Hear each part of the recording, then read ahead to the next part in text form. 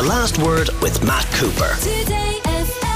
Andy O'Donoghue is here with us for Tech Thursday. Andy, we're going to stay away from TV at the moment, but we're going to focus on gaming this week. Ian, you know, the gaming statistics are absolutely amazing. It is estimated there are about 3.1 billion people in the world who are considered active gamers, and that will grow to about 3.3 billion next year. And they drive an economy. The gaming economy is worth almost $220 billion globally. And it's amazing. I mean, 62% of people install a game on their phone within a week of owning it. And remarkably, 58% of the games played are puzzle games. So there's a lot of really interesting business stats. But suffice to say, gaming is a big deal. And it's not a surprise because it is great fun. And it's not just for kids either. No, it's not just for kids. More than half of the active gamers well, I suppose rather than the adults being active gamers, I can tell you only 8% of mobile gamers are teenagers. And so whether you play Wordle or Spelling Bee or one of those puzzle games, you get counted in the stats. But I suppose what we don't realise or tend not to think is that gaming is a really big deal.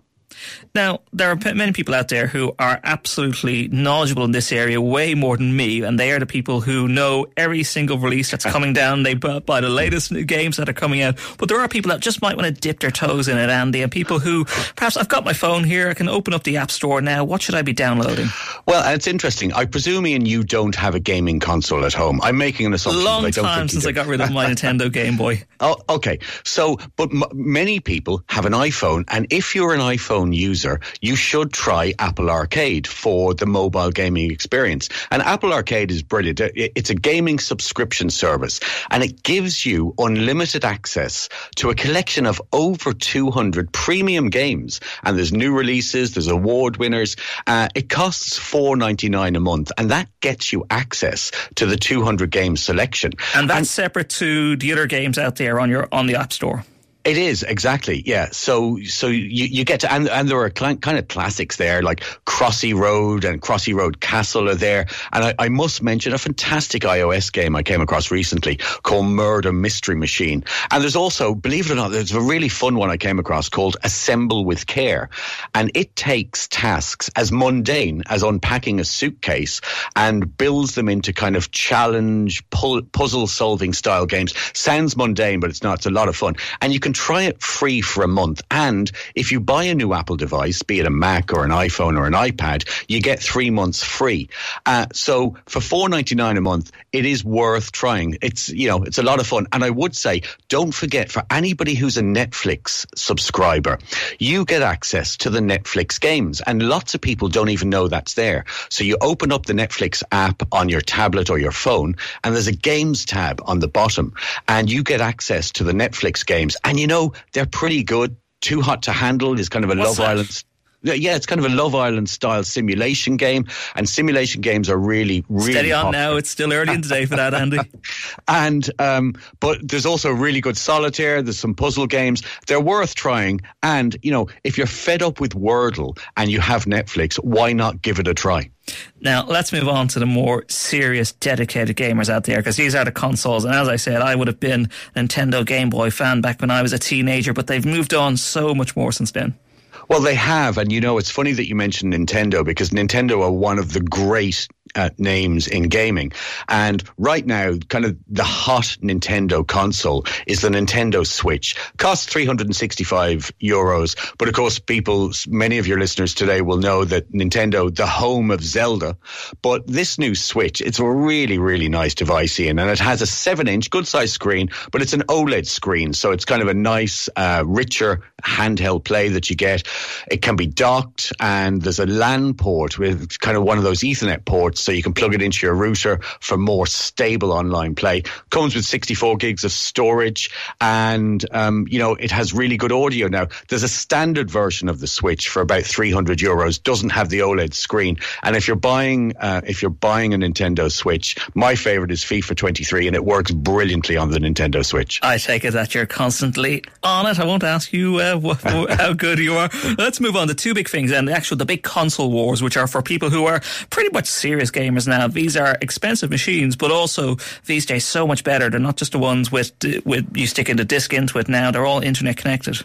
Yeah, that's right. And so the gaming war, there isn't really a console war. Sony PlayStation won the console war some time ago. In fact, it's about 2-1. Sony have about 70% market share. Microsoft have about 30% with the Xbox.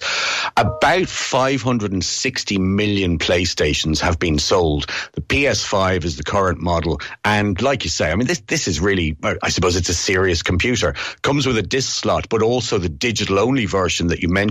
And that's actually a little bit cheaper, so you download your games. So there's about €40 of a difference. Your PS5, 500, €550. But that comes with the DualSense controllers. And those DualSense controllers give you what's called haptic feedback. You know, that little bit of vibration in your hand as you play the games. But it has 4K capability with 120 frames a second of a screen output. That means if you plug it into a 4K telly, you get incredibly immersive gaming. And, home of the big names, Spider-Man, Final Fantasy, again, FIFA, but they are absolutely fabulous. The other one, as you says, is Xbox. And I think it's fair to say now that Xbox are also owned by Microsoft, which are in the middle of a big gaming wars battle right now to buy the home of, it is Activision they're trying to buy. But before we get to that, tell us what about the Xbox is out there. Well, I suppose that does illustrate how important gaming is to Microsoft. Microsoft have done a tremendous job from when they introduced the Xbox to its current iteration. And there's a console called the Xbox Series S, which is really good value.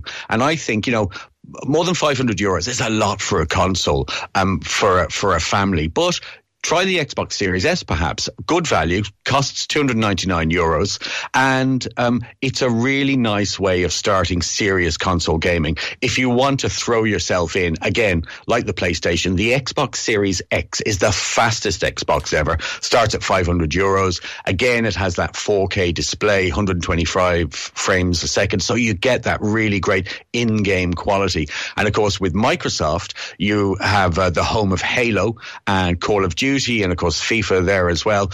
And one thing I would say, Ian, is a little bit like what we were talking about with Netflix and Apple. You can subscribe to an Xbox Game Pass, and I think this is a really, really good, it's a good deal for Microsoft, but also a great kind of long-term revenue earner for them.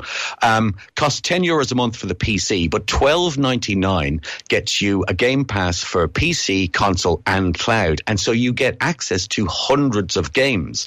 And there's even a €22 a month option for 5 different accounts for friends and family. So your parents are likely to play different games to the kids. So it's a really nice idea. But I would say if you're kind of a gaming butterfly, and I am somewhat, subscription game passes really make sense. Whereas if you play one game, a lot of FIFA fans or say Halo perhaps, maybe then you just buy the game. But there are a lot of options to reduce your kind of your outlay initially. Andy O'Donoghue will have to leave it there. Stay with us. We'll be back with the 5 at 5. The Last Word with Matt Cooper. Weekdays from 4:30. Today FM.